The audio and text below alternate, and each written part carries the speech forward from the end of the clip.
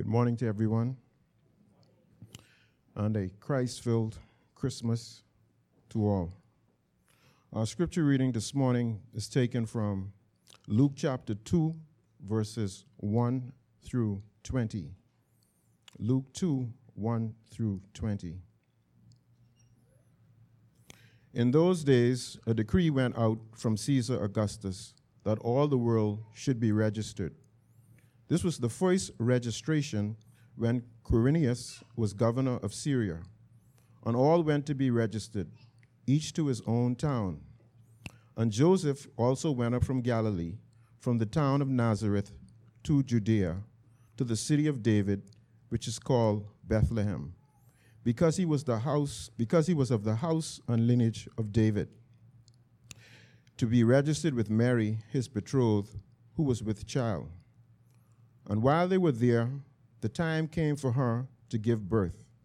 And she gave birth to her firstborn son, and wrapped him in swaddling cloths, and laid him in a manger, because there was no place for them in the inn.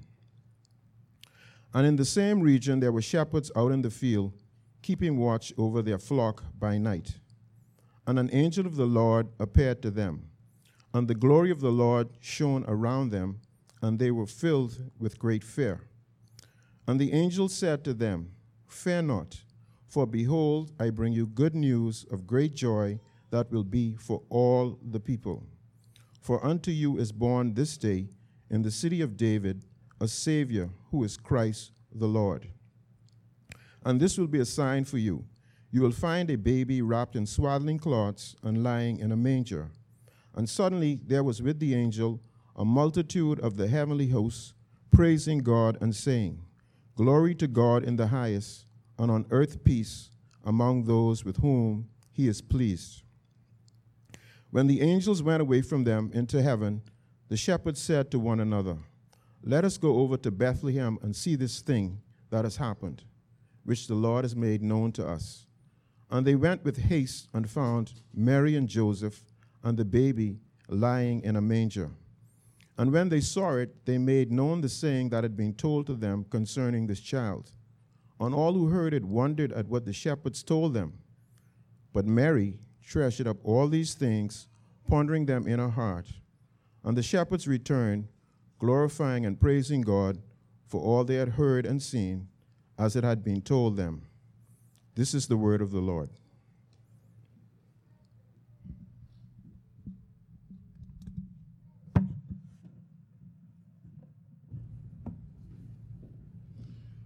Thank you very much, David. For the past 2 weeks, we have been in a sermon series titled The Songs of Christmas, and so far we have considered 2 of the songs of Christmas. We considered the Song of Mary, we considered the Song of Zechariah, and this morning we are concluding with the Song of the Angels. And there is another song. It's a song of Simeon, which we're not going to be covering this time, and hopefully we will do so at another time.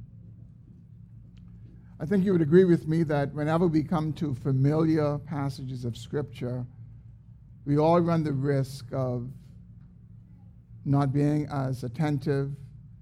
We all run the risk of coming to it with a sense of familiarity, and therefore we tend not to get much from it as much as we could if we came with fresh eyes.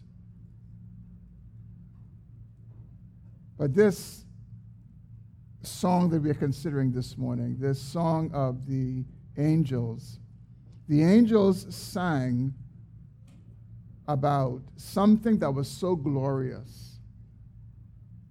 They sang about something that was so glorious that it was the only birth that we have a record in Scripture about angels singing about. And we had the privilege this morning of joining in and singing songs, but the angels sang this song 2,000 years ago when the Savior was born. And friends, the truth is that if we really understand what took place when the Son of God came down and took on human flesh, we would sing. Indeed, we would still be singing. We will sing our own song of praise. And so my prayer for us this morning is that we come to this passage with fresh eyes and a humble heart, that God will speak to us. Though a familiar passage, he will speak to us in unfamiliar ways. So let me pray for us before we get started. Father, we bow our hearts before you this morning. And we ask, O Lord, that you would grant us fresh eyes and humble hearts, that we might behold something new out of an old story. And God, I pray that more than just learning something new, that our hearts will be affected in new ways. I pray that we would marvel at the grace of God that has come to us in the coming of the Lord Jesus Christ. I pray that we will marvel afresh at the gospel, the good news that sinful men and women can be reconciled to a holy God. And so, God, would you arrest all of our attention this morning, and would you speak to all of our hearts through the preaching of your word. And we ask these things in Jesus' name. Amen. Well, the Song of the Angels is the shortest of all of the songs of Christmas, and I think it follows that this should be the shortest sermon in the series. I was thinking to ask some people to pray with me that it would be the shortest, but I was afraid that a number of you would pray with me that it would be the shortest. But it is the shortest.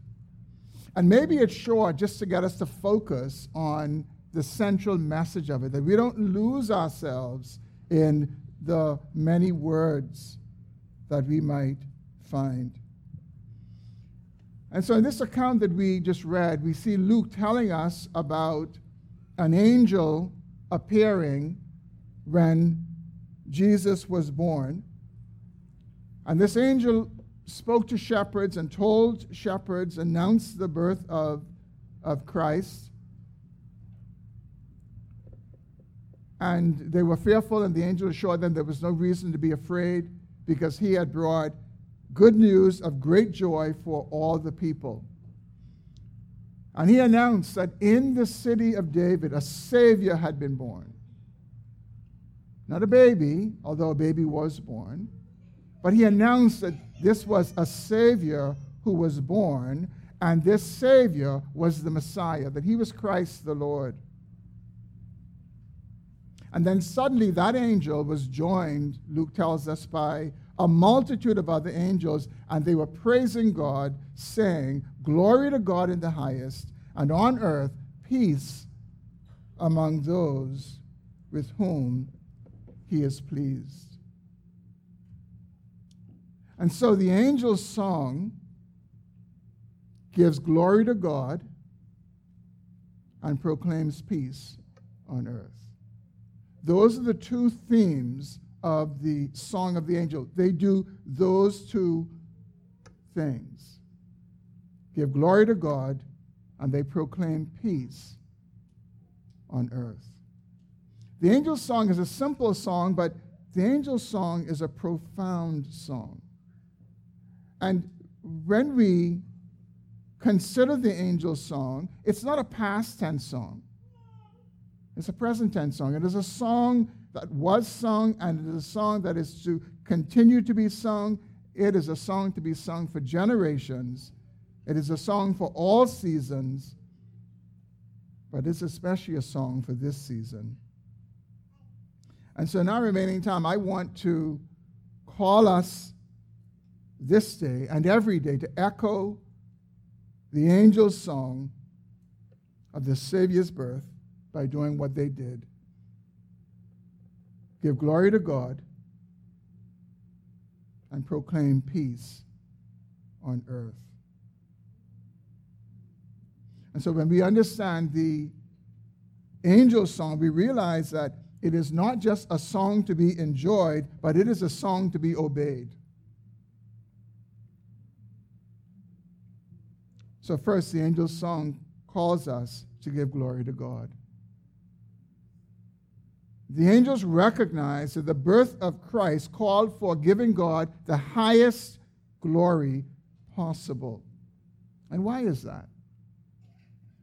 Why was this a moment that God deserved the highest glory possible? The reason is that in the birth of Christ, God fulfilled his long-given promise of sending a Savior. This promise was given way back in the Garden of Eden when Adam and Eve had sinned, when they stood broken by their sin and drowning in shame and overcome by despair. And God in that moment gave them a promise that he was going to send one who would be the seed of the woman, who would crush the head of the serpent.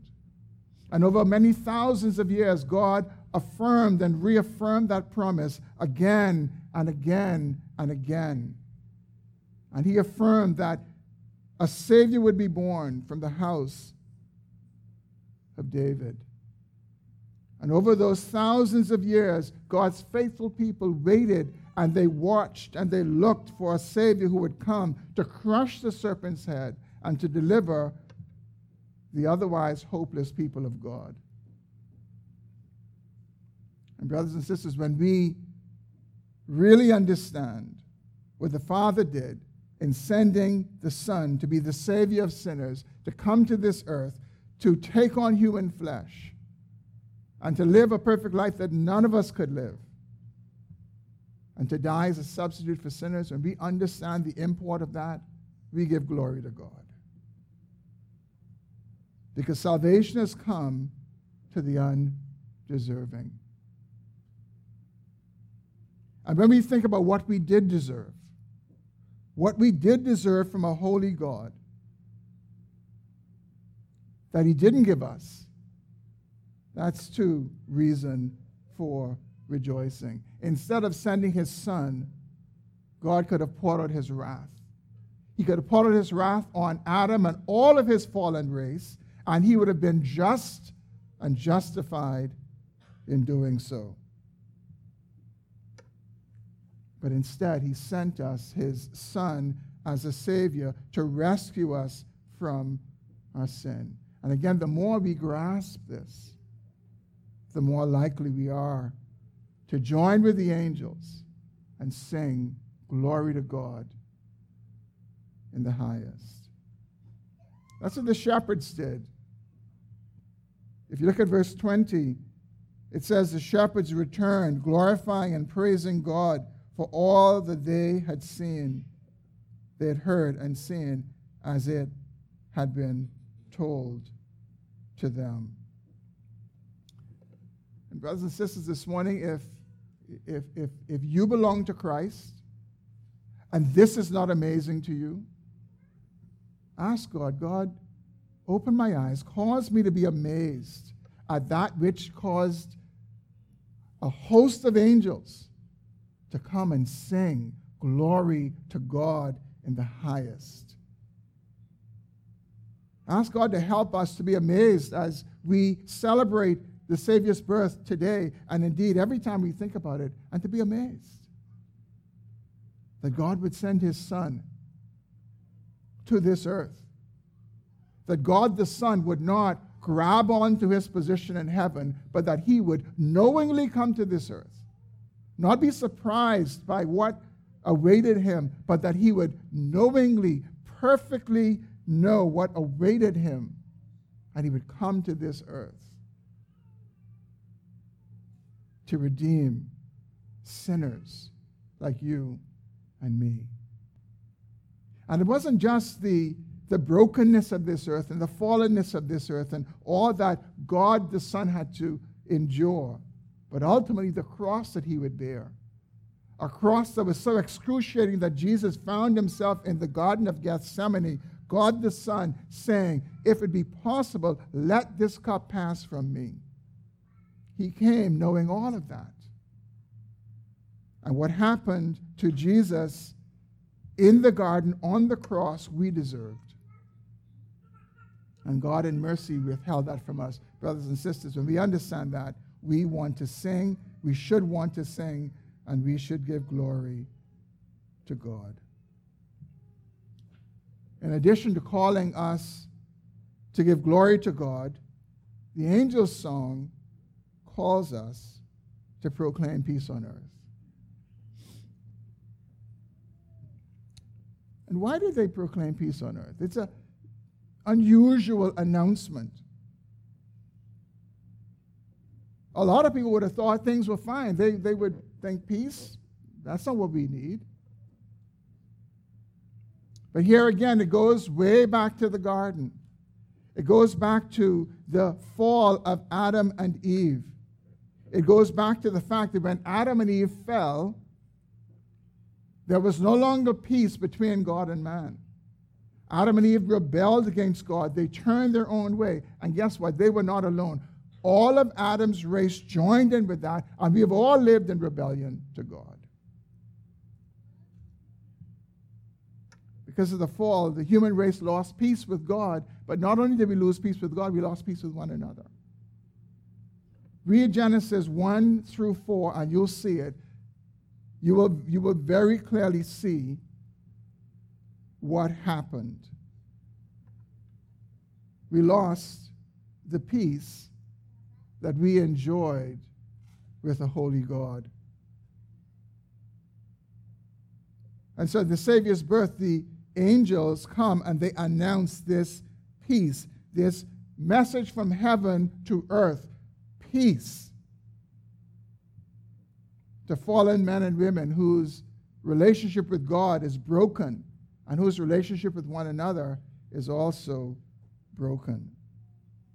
And it's that one word message, peace. And it comes through one person, Jesus Christ, the Messiah, the one who brought God's peace on earth. And what is this peace that he brings? Is it a peace where there's the absence of noise and the removal of conflict? Is that the peace that Jesus in his birth offered and that the angels announced in their song? That's not the peace that he offers. The best way to understand the peace that Jesus brought and that the angels sang about is to imagine a war. Imagine a war where there was an overpowering army that just defeated the other army and that country, and now they have a choice. They have a choice to settle with terms of peace or be annihilated. And the greater army would come in and they would bring the terms of peace, and they say, well, if you want peace, you must settle on these terms. That's the kind of peace that God brings us. God brings us the terms that allows there to be reconciliation between him and us, but it's his terms of peace. The disobedience of Adam plunged the entire race of Adam, in rebellion against God. All of us. And so we all need the terms of peace that God offers if there will be reconciliation between him and man. One of the helpful ways to think about the Bible is to see the Bible subdivided into 4 parts. And the first part is creation, which is Genesis 1 and 2. And then fall, which is Genesis chapter 3. And then promise, which is everything from there up until the birth of Jesus Christ. Because God made this promise that he was going to defeat Satan and sin.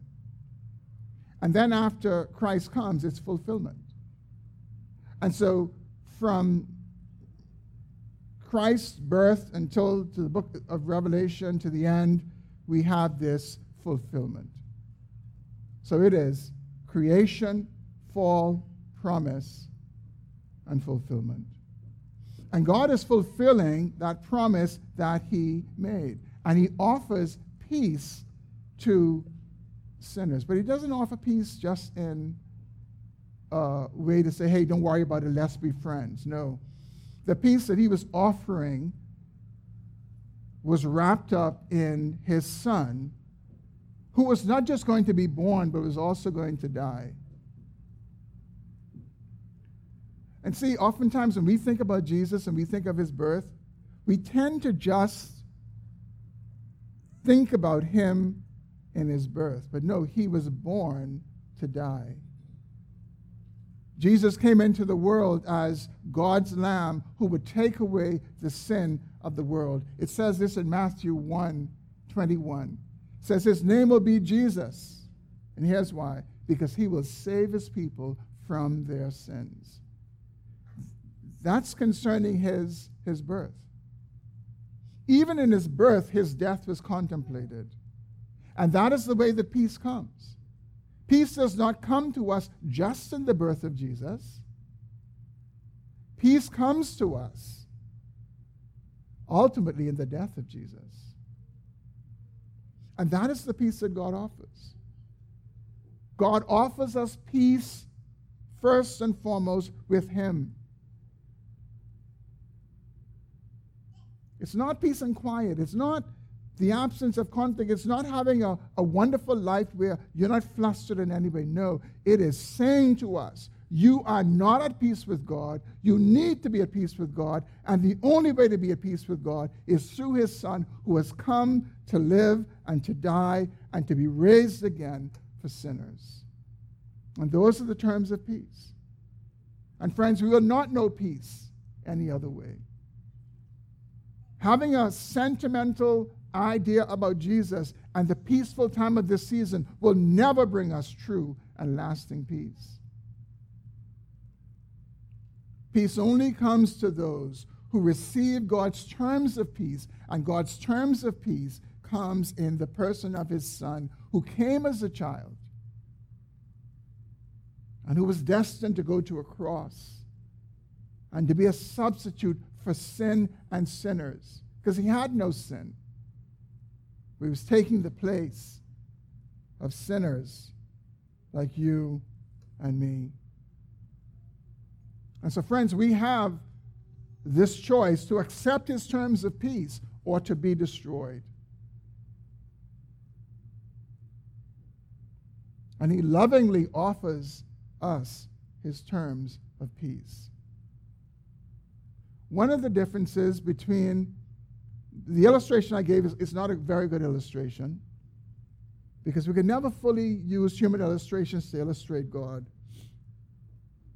It's very interesting to read about world wars and to see the terms of peace that were imposed on certain nations and what those nations lost. So humanly speaking, when we make peace, generally the peace is at our expense. But not so with God. He brought his terms of peace, but at his expense. God himself became the sacrifice to bring peace between him and those who rebelled against him. But those are his terms of peace. And all who will truly know peace will embrace those terms. Listen to the words of Isaiah in Isaiah chapter 9, verses 6 and 7. This is one of the promises that God made. After creation, after the fall, this is one of the promises that he made. For unto us a child is born, Isaiah 9, 6 to 7. For unto us a child is born, to us a son is given, and the government shall be on his shoulder. And he shall be called Wonderful Counselor, Mighty God, Everlasting Father, Prince of Peace. Of the increase of his government and of peace, there will be no end. On the throne of David and over his kingdom, to establish it and to uphold it with justice and with righteousness from this time forth and forevermore. The zeal of the Lord of hosts will accomplish this. God brings his peace, and he accomplishes his peace by his own strength. The Prince of Peace was born almost 2,000 years ago in a stable in Bethlehem. But look again at verse 14, the second part of the angel's song. Notice that the peace that the angels sang about was not an unconditional peace and a universal peace to all people everywhere. I want you to see that. It's not unconditional and it's not universal. The peace only comes among those with whom God is pleased. It's not peace to all men. It's not peace to all people. It is peace to those with whom God is pleased. And I'm pretty sure this comes as a surprise to some of us. God is not pleased with everyone.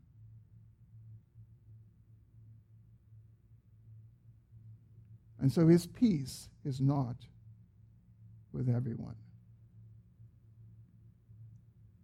But if we understand the God of the Bible, this would not surprise us because he's a holy God. He's a God who hates sin. He's a God who cannot countenance sin. But he is a God who has, in the person of his Son, defeated sin.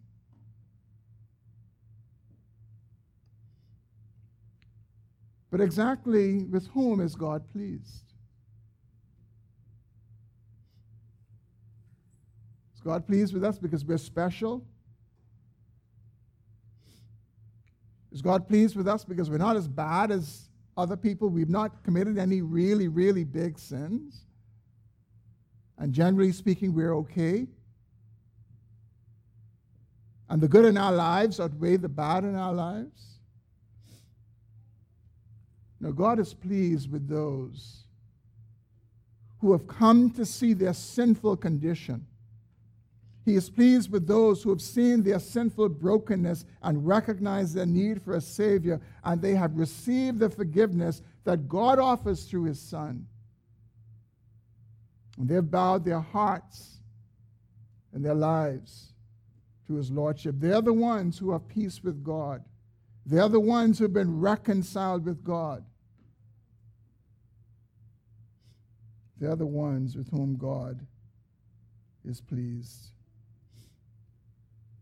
And why is he pleased with them? He's pleased with them because he's pleased with his Son, and they are in his Son. Both at his baptism and at his transfiguration, God the Father spoke and said, "This is my Son, my beloved Son. Listen to him. He is the one with whom I am pleased." Friends, God is only pleased with us when we find ourselves in his Son. When we find ourselves clinging to his Son as our only hope, as our only Savior, and recognizing how wretched we are away from him and how needy we are for the peace that comes through him. Only those with whom God is pleased can know this true peace. They're the only ones.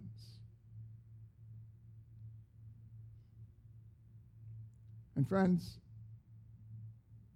we don't want to be at war with the United States.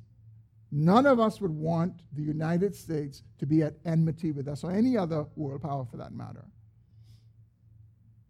Imagine being at odds with the God of the universe, the one who just speaks and things happen, the one who holds our very breath in his hands.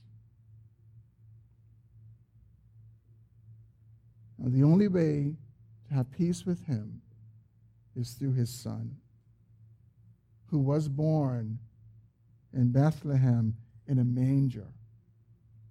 And the angels announced it. They said, this is the Savior. This is the one who was born Savior of the world. Not in the sense of the world without exception, but it's the world without distinction. All kinds of people, whoever they may be, whatever they may have done, he is the Savior of them all. And he is the only one through whom this peace that God offers is available. And so my question to you this morning is, have you trusted in Jesus? Have you turned from your life of sin?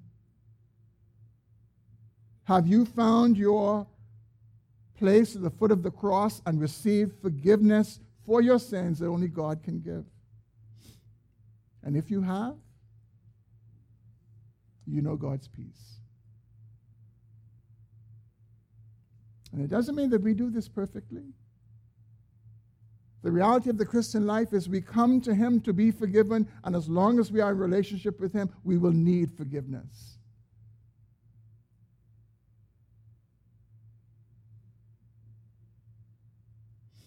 And it matters not what we go through in this life. Maybe things are falling around you. Maybe you are in despair. Maybe you are afraid about what tomorrow holds. But between you and God, there is peace. It is well with your soul. Your most important need has been taken care of.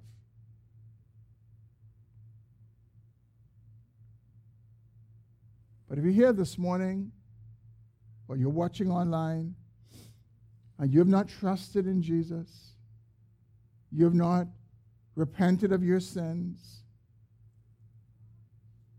I urge you, don't be lost in the nostalgia of this time. Don't be lost in the wonderful choruses that we can sing that could be so soothing to the soul emotionally. If you have not come to embrace God's terms of peace in his Son, the Lord Jesus Christ, know that your soul is in great peril. And know that the next moment of drawing breath is not promised to any of us.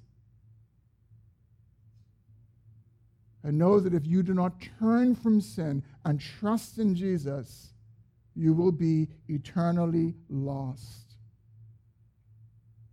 You will be eternally separated from him in eternal punishment if you do not repent and trust in Jesus Christ as your only Savior before a holy God. And please know this morning I take no pleasure in saying this. It breaks my heart to say this, but it is my solemn duty to say this. I don't want to see any of us perish. On the night that Jesus was born, the angels announced that it was a day of good news, of great joy for all the people. All the people. It doesn't matter who you are. It doesn't matter what you've done. You can find forgiveness for your sins. You can be reconciled to God if you repent and believe. One of the things that struck me as I worked through these three songs of the angels, and even these three songs, including the angel's song and including Simeon's song, which we won't get to, it is interesting how they speak in such a way that it is an accomplished fact, this salvation that God brings. You read what Zechariah sang about, what Mary sang about, what the angels sang about, what Simeon sings about. When Mary sang, Jesus was not even born yet. When Zechariah sang, he wasn't born yet. He sang at John's birth.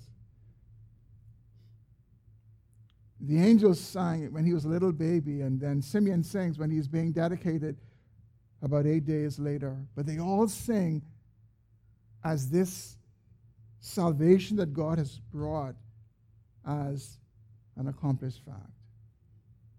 And why are they able to do that? They're able to do that because whatever God promises, he fulfills. And as surely as Jesus died, as surely as he was born, he would die in fulfillment of the promise that God had made, that the Savior would come and the Savior would atone for sins. And that's why even before he went to the cross, the language in these songs is a finished language. It reminds us that salvation is of the Lord from start to finish. God was not sending his son and hoping and praying that maybe some people would believe in him. No, God, before the foundation of the world, ensured that his son's sacrifice would not be for naught. And he gave particular ones to his son, that they would come and they would believe and they would trust in him. It is an accomplished fact that salvation is of the Lord. They sang in that way because it was as good as done. And we would be remiss this morning as we think about the Savior's first coming to not be aware that he's coming again. And the same God who promised that he was going to send his son has promised that he will send him again. And thousands of years elapsed between that promise that he gave in the garden when he said he was going to send the seed of the woman who would crush the head of the serpent. Thousands of years elapsed. And some people think that because thousands of years have elapsed since Jesus said he would come again, that he is not coming again. No, God is a patient God. And the same way that Christ was born in the fullness of time, he will come again in the fullness of time. And he will come for those who are his people. And so I urge us this morning, if you do not know Jesus Christ as your Savior and Lord, turn from your sin and come to Christ. What you will find is a Savior who is full of mercy and who is quick to pardon all of our sins, whatever they are, how great they are. Let's pray.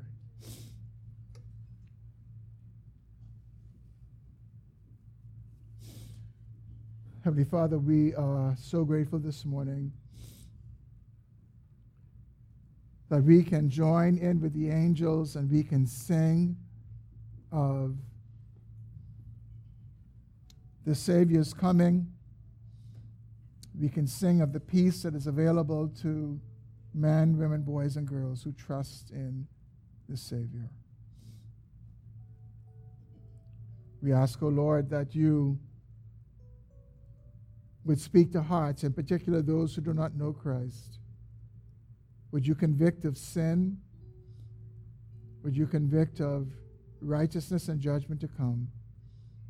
God, have your way this morning, we pray. In Jesus' name, amen. Amen. It's time for our closing song.